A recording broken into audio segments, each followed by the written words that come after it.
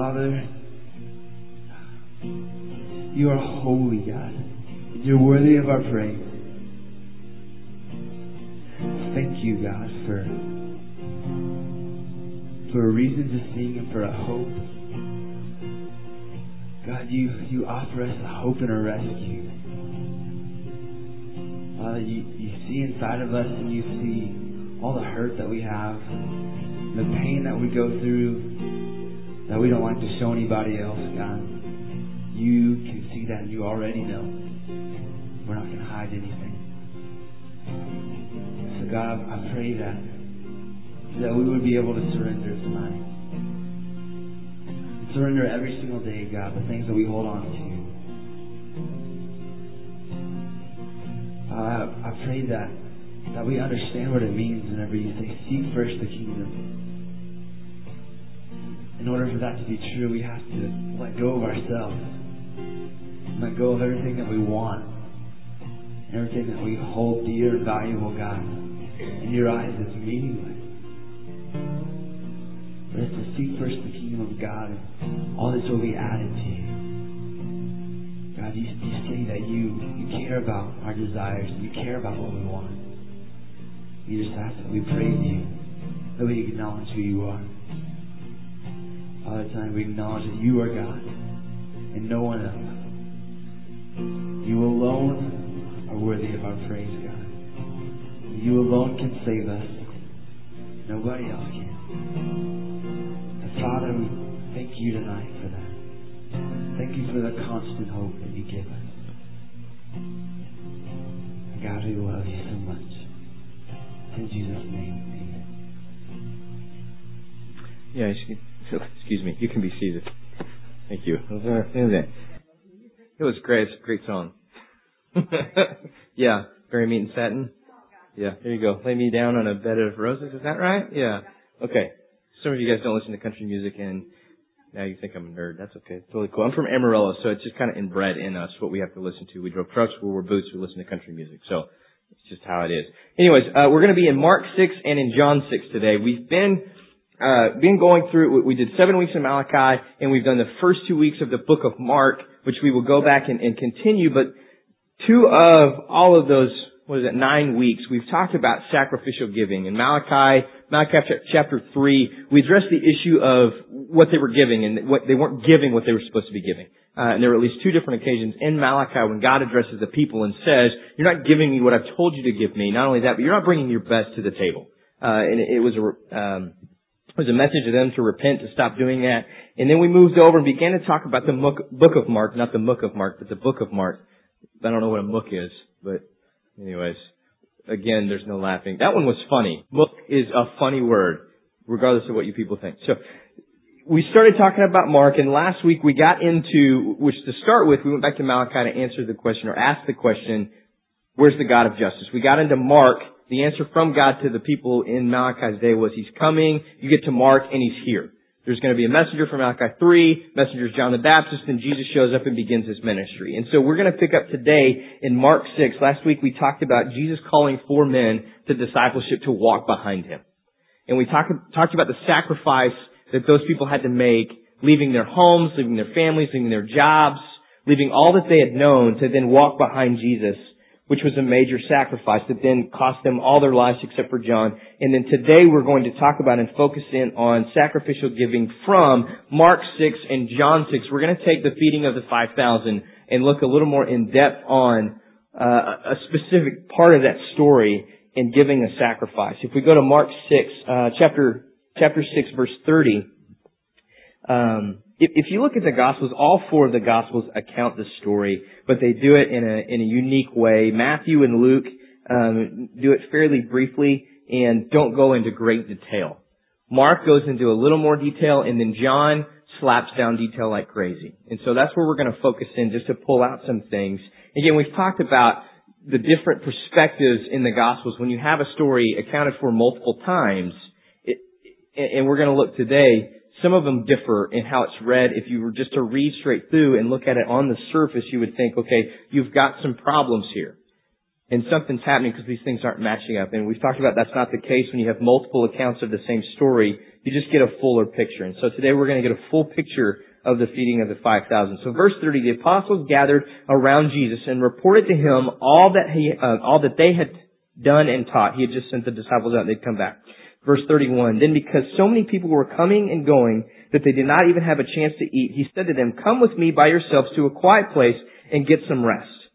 So they went away by themselves in a boat to a solitary place. But many who saw them leaving recognized them and ran on foot from all the towns and got there ahead of them. When Jesus landed and saw a large crowd, he had compassion on them because they were like sheep without a shepherd.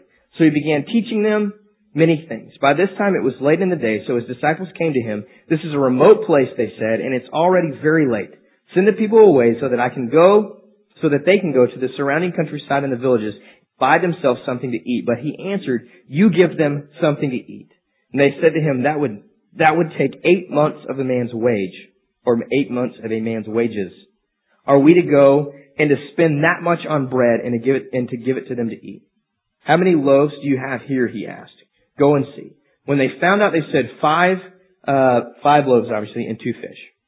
When Jesus directed them to have all the people sit down in groups on the green grass. So they sat down in groups of hundreds and 50s, taking the 5 loaves and the 2 fish, and looking up to heaven, he gave thanks and broke the loaves. Then he gave them to the disciples to set before the people. They also divided the 2 fish among them all. They all ate and were satisfied, and the disciples picked up 12 baskets of broken pieces of the bread and fish. The number of men who had eaten was 5,000. So here you have just, like I said, this is not real in depth. Mark just addresses, here's where they're at. They get in a boat, they go to a remote location, they get out, there's all these people who've come up, they've seen Jesus going, they run, they chase after him, and he teaches them. And he gets out and the disciples say, hey, these people are hungry. We need to send them away so that they can go to the villages and the towns and they can go get something to eat. And Jesus says, no, you feed them. And they respond with, that's impossible, Jesus. Or not that it's impossible, that's really not that smart. 8 months of a man's wages. Really, should we be doing this? Should we spend our funds this way? Is that the smartest thing for us to do? And he goes on and says, how much food do we have? We've got 5 loaves of bread and we've got 2 fish. Great. Have them sit down, number them off, pass it out, let's go. Praise for it, they all eat. So you've got a miracle. Mark is writing, we've talked about it before, Mark is writing to defend who Jesus is. He's writing into, more than likely, to the city of Rome. He's sending this and making a defense for who Jesus is, because Jesus was crucified. You have the message shows up in Rome, hey, we're going to talk to you about and share the gospel. God sent His Son. God became man and died for us, and He died on a cross. And Romans respond with, why in the world would God be crucified as a criminal? And so Mark is responding and defending Christ dying, but defending the person of Christ and who He is. So he's telling his story about the divinity of Christ. And let me tell you and share with you a miracle of what God did. And so Mark goes through that. Let's go to John. John 6 is where you're going to flip. If you have a Bible, if you don't, you're just going to have to imagine it, because we don't put it on the screen. I don't do anything on the screen. Videos, skits, none of that. I will do a dance though. I'll film a dance and show that if you'd like. I guess. Don't? Okay, I won't do that. Okay, John 6, and it starts in verse 1. It says, sometime after this, Jesus crossed the far shore of the Sea of Galilee. That is the Sea of Tiberias, or the Sea of Galilee of Tiberias. And a great crowd of people followed Him because they saw the miraculous signs He had performed on the sick. And then Jesus went up on a mountainside and sat down with His disciples. The Jewish Passover feast was near. When Jesus looked up and saw a great crowd coming to Him, He said to Philip, where shall we buy bread for these people to eat? Let's stop just for 1 second. So you got Jesus, He's doing ministry, He's teaching in the area of Galilee. And He gets on a boat and He crosses to the southwest side. It says He goes to Tiberias, which is on the southwest side of Galilee, which is a town where it was famous for these hot springs they had. And it was believed to cure skin ailments and other diseases that people had. They would go there for treatment. And so Jesus gathers His disciples. He's been teaching. He's been healing people. And He gets in a boat and they go from the northeast side, which Luke accounts them being in Bethesda, which is northeast side, and they travel down to the southwest side, and He goes to where more people are going to be. It's a very interesting concept. Just before this has all happened, Jesus has learned about John the Baptist, who is his cousin, who is also, we talked about at the beginning of Mark, he's the forerunner, the one prophesied in Malachi 3:1. God is going to send a messenger to prepare the way, prepare people, prepare mankind for God to show up. John is arrested by Herod and then he's beheaded, and Jesus learns about that and he's saddened by that. And so he withdraws in Matthew 14 accounts for Jesus withdrawing and taking a time of mourning and of rest, but yet he encounters these people. It's very interesting that Jesus goes from northeast side to the southwest side where there's going to be more people who are sick. And in Matthew it says he gets off the boat and he sees the crowd and it says he has compassion for these people. And so he goes to them and he heals their sick. And he teaches these folks who are in need. It's a very interesting concept because Jesus is going away to be alone, to take some time, to mourn, to go through a typical human emotion when experiencing death inside a family. But in that process, he goes to where people are going to be in need. It's a great picture of Jesus calls 4 men and then calls another 4, 12, what is that? 8? Another 8 guys to follow him and walk behind him. And in doing so, he's teaching them. Here's how you have compassion on people. You go where they're at. Last week we talked about Jesus calls these 4 men. He calls Peter and Andrew and James and John and says, leave your nets and walk behind me. And where does he go? He goes to where people are in need. What does it mean to follow Jesus? It means to go where there are people in need. If we're going to make a sacrifice to love people, to reach out to make an impact for the kingdom of God, we've got to sacrifice comforts of our own. We have to put ourselves in positions where we're going to be around people who need compassion, who need love, who need money, who need resources, who need food, who need our time. All of those things, we've got to put ourselves in a position, and we can very easily, in America, we can position ourselves, our families, in a spot to not do that. I mean, we can take, as a family, you can begin to raise children, and you can get involved in your church, and you can do, and I'm gonna say some things that will probably be offensive, and I don't mean them as offensive. I'm just going to list off some things that we can do, though, and I'll intersperse in between so I don't offend anybody, including my own family. But we can take our kids and raise them. We can put them in a church preschool. We can take them from church preschool and we can put them in a private school, or we can do a home school. And again, these things aren't bad. I did this with my kid. My wife went to a private school, which is a great thing for her, and I think that's fantastic. And another part of our family does homeschool, and I think that is fantastic. But at the same time, it can be a Christian runaway, let's get in a bubble. I don't think it always is, but it can be very easily for us to withdraw from the world. Let's protect ourselves, let's protect our kids, let's protect our family, and let's get in our little huddle, and let's be in our community right here, and inside we're good. And I'm not going to stick myself in a situation. So we put our kids in the church preschool, we put them in private school, we raise them that way. All the events we do are at church. We've got a basketball league, we can do it at church. What all can we do inside our church? Let's keep it all in there. We got a small group. That's how we do our relationships. We build our community by what? We go to church and then we have a small group at our church, and we go to somebody's house at church. And this is what we do. We church it up. We are church people. And what does that do? That puts us in a spot to, we're going to encounter people who need, but we're not positioning ourselves and our families in a spot where we can really make big impacts. Where we are going to encounter people who are hurting, who are in need. It'd be totally different if we decided, hey, I'm going to do a small group. How am I going to do that? I'm not going to talk to anybody at my church. What am I going to do? There are 5 families that live around me. That's where I'm going to start.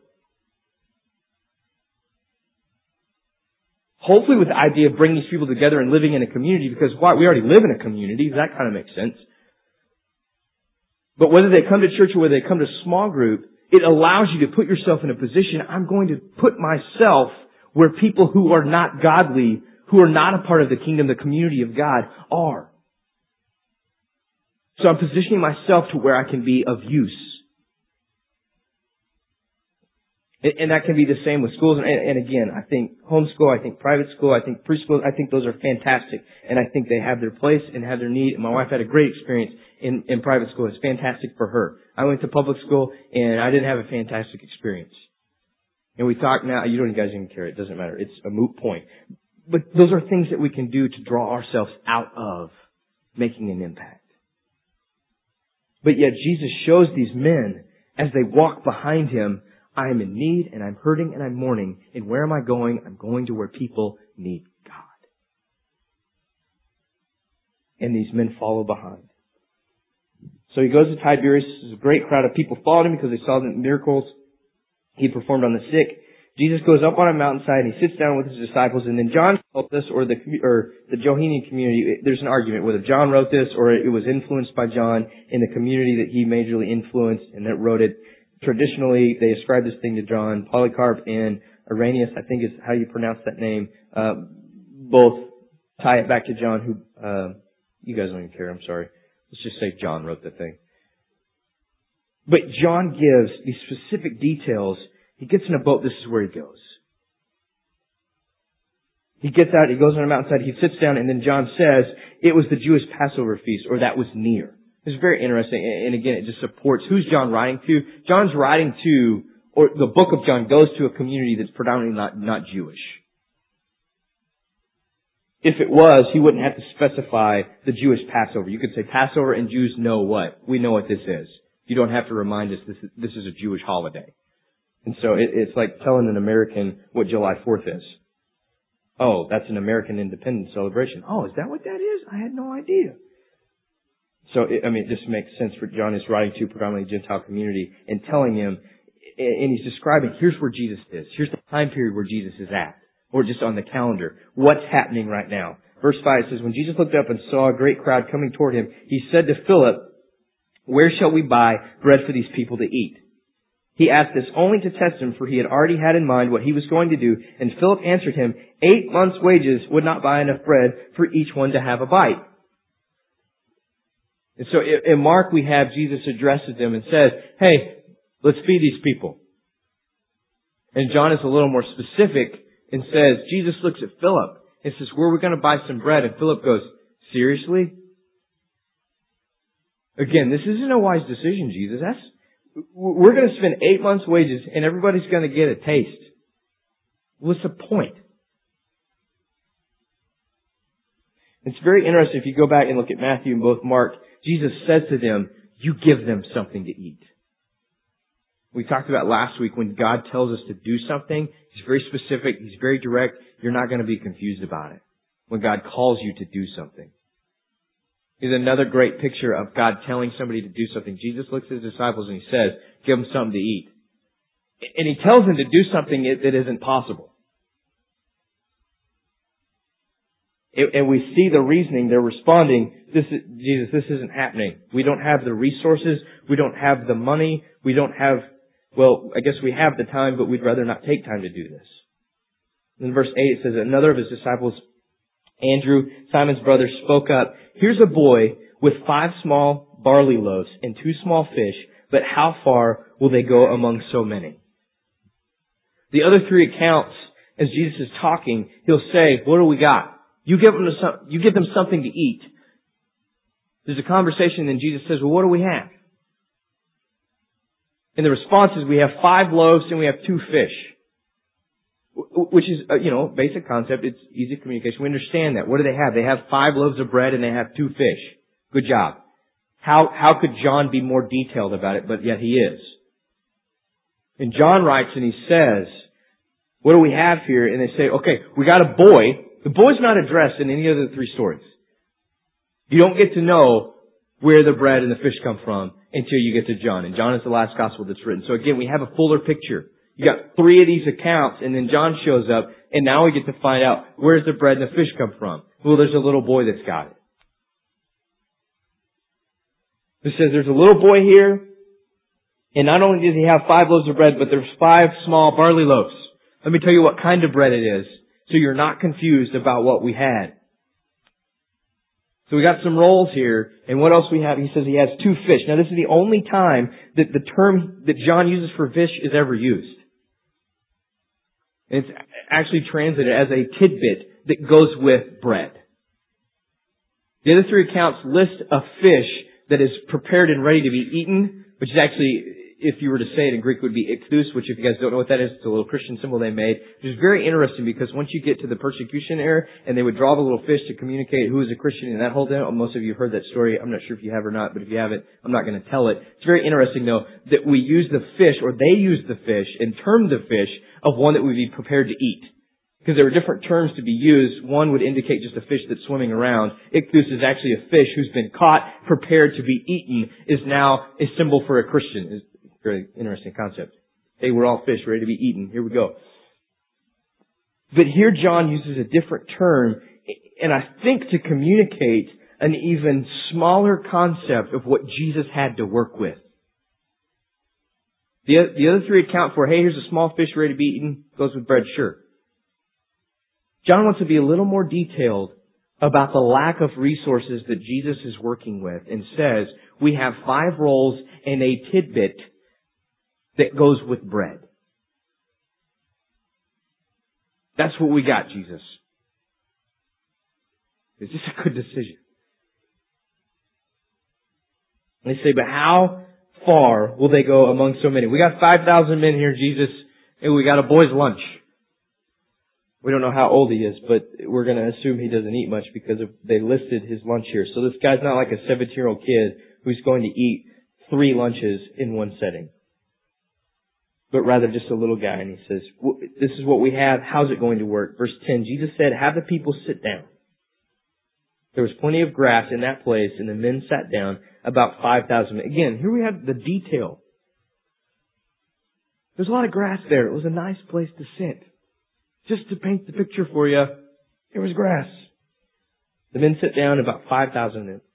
Verse 11, and Jesus took the loaves, gave thanks, and distributed to those who were seated as much as they wanted. And he did the same with the fish. When they had had enough to eat, he said to his disciples, gather the pieces that are left over, let nothing be wasted. So they gathered them, and they filled the 12 baskets with the pieces of the 5 barley loaves, left over by those who had eaten. Again, you have this story that John is telling, and John writes for the basic principle of winning people to the kingdom of God. John's whole purpose is to let me share the gospel with the world. That's why John's written. And in doing so, again, they're making a defense of the divinity of Jesus, but he's also describing very intently this miraculous event that God performs. Jesus is doing what he always did in teaching and healing people and having compassion. But not only that, he recognizes a physical need of those who are there. And he says, let's feed these people. Let's do something that we're not supposed to be able to do. And tells the 12 disciples, you feed them. You go do something that you can't do. And they say, okay, this is what we got. Jesus prays for, sits these people down in a nice soft grassy area because he cares about them and he loves them. He wants them to be comfortable. And he begins to distribute the food. He prays for, asks a blessing on. Here's a good example right there. When you sit down at the table, pray for your food. Thank God for what you got. Jesus did it. Good practice. But he thanks God and begins to pass out. And there's, 12 baskets? 12 baskets of leftovers. Again, John says of the barley loaves and the fish. Just heightening the divinity of Christ. That God showed up in flesh and did whatever he wanted. When he wanted to feed people, he fed people. When he wanted to go somewhere and share the gospel, he went to where people needed him. He went to those who were sick. He put himself in a position to minister to those even when he was hurting. Jesus is the picture of unselfishness. I also see that the disciples are responding when Jesus says, do this, even though there's a conversation, they respond with and are a part of something that's bigger than they are. You have 12 men that get to watch 5 rolls and 2 fish, and they get to partake in separating and handing this stuff out and watch as it continues to go through thousands and thousands and thousands of people to feed them. And then they gather up what's left over. And as they follow behind Jesus and they see the different things that Jesus does, it is building for them the theology of what God is doing with man that then will support and build their case as they go out and share the gospel with the world. So they're getting to be a part of that. Because of their response and obedience, you feed them. Okay. But the other part, like I said, that John highlights, you've got this little boy who Jesus takes his lunch and he feeds more than likely 20,000+ people, if not more. Because you've got the men who are only counted, then you've got their wives, and then you've got their kids. And, 2 kids, not the standard back then. So you've got multiple people running around and then sitting on grass who are needing to eat. And you have a little boy who gives his lunch. And Jesus takes that. And this little boy becomes a part of something that no one else has been a part of. No one else has offered their lunch and fed thousands of people by the hand of God. The lesson often falls on, this little boy, what a testimony that this little boy would come up, and the faith that he has in giving, here's my lunch, feed these people. And it's a highlight of this little boy, which is cool, yeah, fantastic, way to go. Jimmy, good job. I don't know if his name was Jimmy, but let's call him Jimmy today. And so he offers this lunch. And in all reality, we don't even have his name. I get to call him Jimmy because he's not named. He's not even talked about in the other 3 Gospels. The highlight is not Jimmy and Jimmy's lunch. The highlight is what Jesus did. But yet Jimmy gets to look at it and go, I got to be a part of that. That's not for us to look at Jimmy and go, wow. That gets to be Jimmy looking at it and going, oh my gosh, I am in awe of the fact that God would use my lunch to feed these people. It's very evident that Jesus doesn't need this boy's lunch to do something that's impossible. That's very clear. John makes it even more clear. Let me tell you how simplistic and how small this lunch was. Just so you'll know, Jesus doesn't need this. But yet, for some reason, Jesus sees fit to involve a little boy and allow him to be a part of what Jesus is doing in the kingdom of God in this specific instant. And the boy gets to make a sacrifice, and he gets to be a part. I don't know the wealth of the kid. I don't know what he had. I don't know money-wise, family. We don't know any of those things. All we know is this little boy gave a lunch. This little boy made a sacrifice, and Jesus used it. Our churches, like I said, we're talking about sacrificing today, specifically about giving of funds, because our church is entering into a period of getting ready to build another building, expanding, obviously Rock Point, but expanding the community of God, the kingdom of God, and as we share with the community here in Flower Mound, and go about trying to plant more churches. And I'm not going to give you the whole spiel because I'm not the pastor. I'm just here to teach you this book. But we're entering into that time, and this is a chance for us to make a sacrifice and be a part of something bigger. John is very symbolic, and so I feel good about moving John's stuff over and using it here. Obviously, we're not the little boy, we're not the lunch, and we're not feeding thousands of people, and Jesus isn't physically standing here wanting to do that. However, this is an opportunity when God is expanding here at Rock Point, and we get a chance to be a part of that. Does God need our funds? Absolutely not.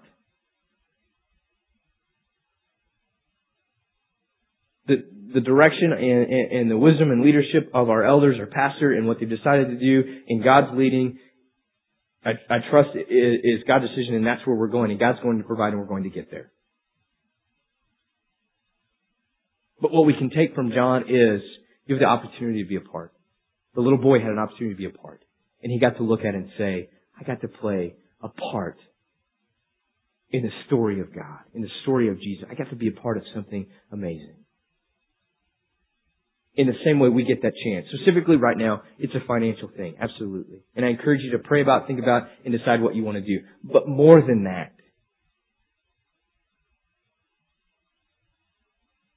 What is the sacrifice that we're making? Are we putting ourselves in a position where we're encountering people who are in need? More than giving to a building or giving, to that campaign, which is good and great and fantastic. I encourage you to do that. Yes. But more than that. Have you put yourself in a position to be unselfish, to sacrifice yourself to reach those who are in need? Somebody who doesn't have a meal. Somebody who doesn't have clothes, who doesn't have shelter. Or who needs compassion, who needs love. Have you put yourself in a position to make a sacrifice to provide for those people? Are we doing that on a regular basis? If we are not doing that, we are not walking behind Jesus. The way that Jesus clearly showed these 12 men, this is what it means to follow Jesus.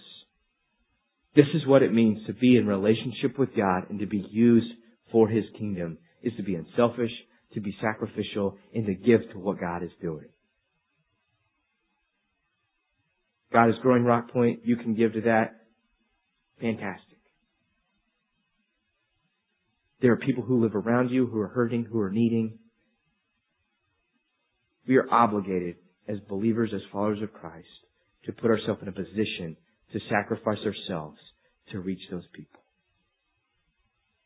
Let's pray. Dear God, thank you for tonight. Thank you for another chance to come together to worship you, to look at your stories and see what it is you did, how you lived, how you impacted people and learn from God. I pray for opportunities this week for us to follow you, for us to love those who are in need, to recognize opportunities, to have the courage, the strength to reach out to those folks, to love them, to support, to give in a sacrificial way, God. Please help us to be unselfish. Please help us to love people. Please help us to love you, to worship you, and to be impactful for your kingdom, for your community, God. We thank you so much for the love you've given us, the grace, forgiveness, and the fact that we get to know you. We worship and celebrate, again, the simple fact that you're God and we're man and you love us.